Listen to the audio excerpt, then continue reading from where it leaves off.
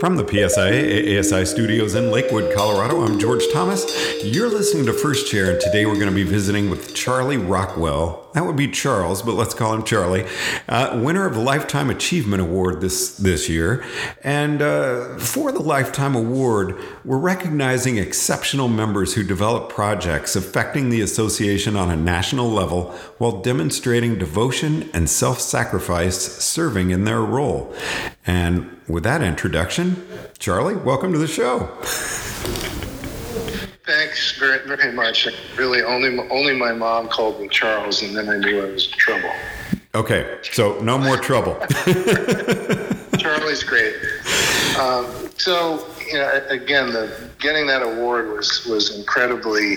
It's just words can't describe the impact that it had on me. But it did make me think about how it all came to be. And as I think as our lives progress, we just kind of were living in the moment, and all of a sudden, this was an opportunity to reflect on how it did start, and kind of putting a beginning to it. My parents divorced when I was little, and my mom and my younger brother and I were together, and my mom is from the Lake Placid area, and she had friends in southern Vermont. So we moved to Peru, Vermont in the winter of 1958, 1959. And one of the really cool things was that the school that I went to in fourth grade was a one-room school from grades K through 8. And we had every Wednesday afternoon, we went to Bromley to ski, and that was our phys ed program. And I have a paper that I wrote for that school. What do you want to be when you grow up? And I wrote my paper, I want to be like Neil Robinson, who was the ski school director at Bromley at the time. And so time passed, and I developed a passion for skiing as a kid. And then I was at Phillips Academy in Andover, Mass., not knowing where I wanted to go to college, where most of my friends were going to Harvard, Yale, or Princeton, and I didn't think that was a great idea. And my uncle, also from Lake Placid, said, "Hey, Charlie, you'd probably like Middlebury." Okay. So I applied and got in, and I went to Middlebury to be a Nordic skier. But the Vietnam War was going on, and being a D1 Nordic skier involved a ton of work. So I said, I wonder how else I can stay in skiing and not have to work so hard. And my roommate was a volunteer ski instructor at the Middlebury College Snow Bowl. And I said, okay. And I tried, and I made the cut. And I do want to share one thing that I did talk about in Bozeman, and what sort of shaped, I think, my ski teaching career. I had a phenomenal ski school director named Joan Town, who, after she hired, she said, "Charlie, I will tell you when I think you're ready to teach beginners. But right now, what I'd like you to do is we're going to send you out with intermediate groups, and if you don't know what to do, just ski with them." And long about President's Week, he came up to me and said, "I think you're ready to teach beginners," after a lot of training. And I thought to myself, wow, I've really made it. This is great. And that has stuck with me for, the 50 plus years that I've been doing this. And then the other major thing that happened, during college, I was in ROTC, and I graduated with a distinguished military graduate award, and that allowed me the opportunity to take a regular Army commission. And as fate would have it, I really didn't know what that meant. So I said, well, I'm getting married, and so I think I'll take a reserve. Well, because I took a reserve commission, I didn't have to duty, meaning, and I delayed my entry into active duty for a year. And so Madeline and I, at graduation, we got married. We went to Killington to teach skiing for a year, just as a, kind of gap year. And during that time, I got a letter from the Department of Defense saying, but no thanks. we don't need you on active duty, so go down to your local National Guard office and sign up. Which I did.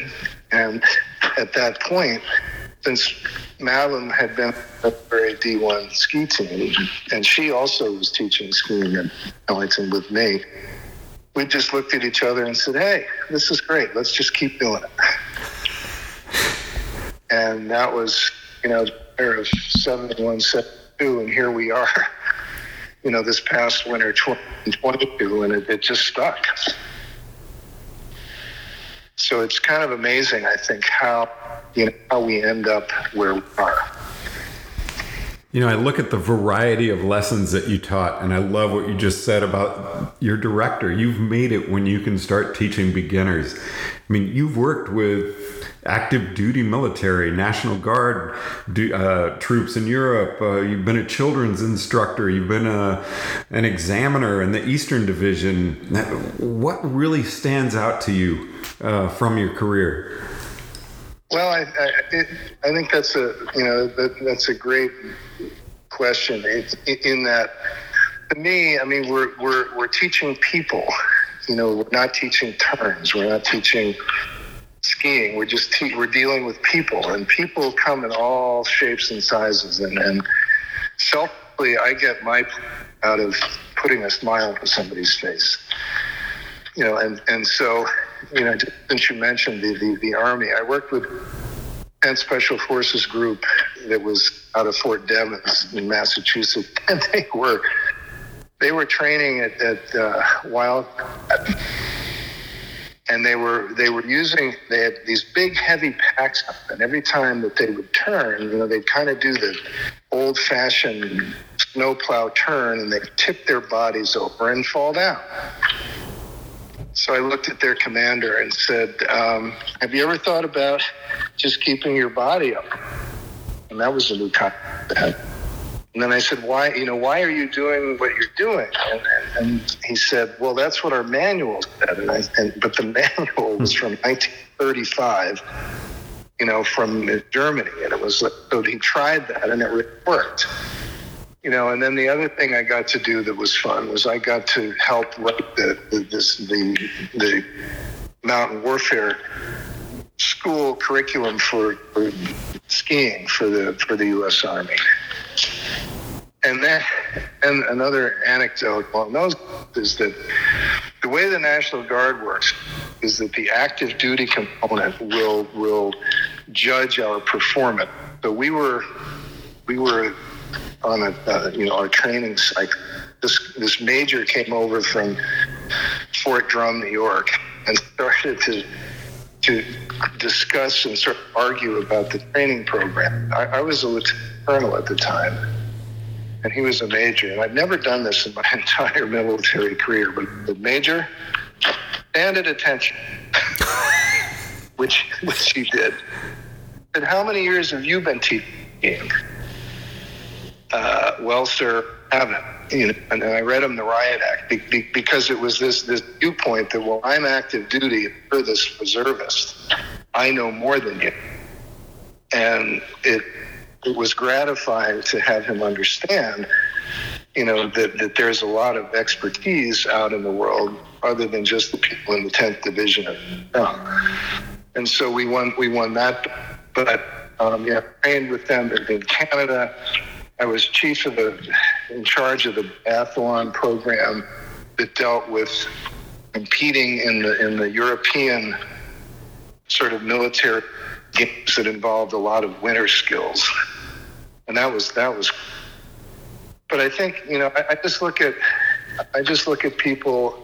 Each time I go out, it's new, it's different. It's because everybody's different. They all have their desires and their abilities, and my job, I'm there for them, and my job is to make it a successful experience for who I'm working with.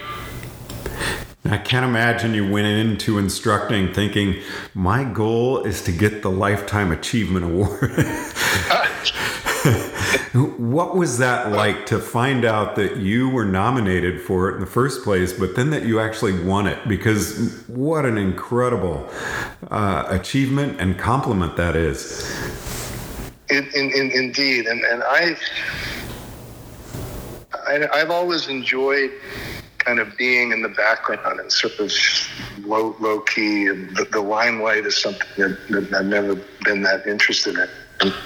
But yet, in thinking about it and reading some of the things that people wrote about me was just, it was an emotional kind of high, really. It's like, wow, geez, it's so really gratifying to see that I have had this kind of positive experience with people. And were there times you really felt that you were making that kind of an impact on your students and those around you? Yeah, no, yes, and I've been dealing with just a lot of different situations. I can share some with you that I think have been impactful, and a lot of them have been with what I really hated to use the word, but maybe there's a different word. But people who didn't achieve like a level 2, for example, and they would come up to me afterwards and say, what can I do? And and I would tell them what I thought they could do, and I'd say, look, I will help you if I can, and so there was one guy who came up to me the following year and hugged me. I didn't even recognize him, and he said, what you told me, made all the difference, and it was, and I'm now level 2.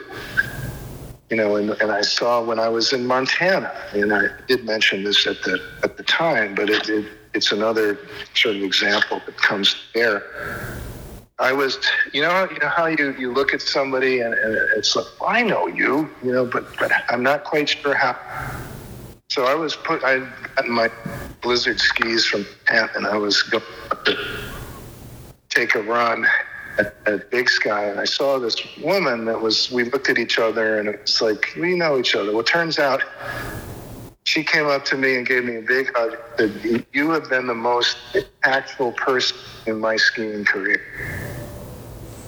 Which is like, whoa, wow. And she explained that at a level 3 exam in Vermont at Sugarbush, she was having a rough time, and I had just taken her aside quietly and said, hey, Cindy, you got and was supportive in the exam process, and that by doing that had a really positive effect on her, which she then kind of kicked into high gear and was successful. So, it's those kinds of things that I think that, it's just part of what I think, what we're supposed to do is help people and share and do the best we can so that the people that we're working with can get the best outcome that they need. Well, Charlie, in conclusion, anything you'd like to say to the membership, especially maybe those new to teaching that are thinking, is this something I really want to stay with? What are the pluses and minuses? Well, I can tell you, you're not going to get rich in terms of monetarily, but I will tell you that it's so much, just on a personal level, it's so much in my DNA. I just can't imagine not doing it. And I think PSIAE has a program which I was part of this past winter called the Mentor Mentee Program, and I had the coolest mentee you could imagine, Katie Stengel from Okemo, and I had the best time, because she was like a sponge. Just go with your heart. Just remember that we're helping people.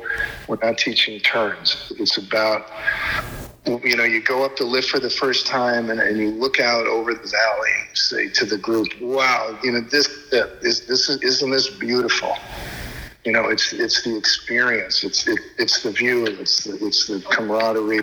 It's the individual feelings that it's give us. It's life changing for many people, and it's giving them an opportunity to enjoy something that's a little different than going to the office every day. That they can carry with them, through their lives. And in summary, I didn't invent all this stuff myself. I mean, I stole it from all the other people I've had contact with in PSA. My mentor, Murphy, I've learned a lot from her. I just learn from other people and experiences, put it all together, and it just makes it worthwhile. Lifetime Achievement Award winner Charlie Rockwell, thank you so much for joining us on First Chair. Been wonderful chatting with you. Thanks very much. Now, if you're interested in making a nomination, you can do so on the awards and recognition page under About on thesnowpros.org. From the PSIA AASI studios in Lakewood, Colorado, I'm George Thomas.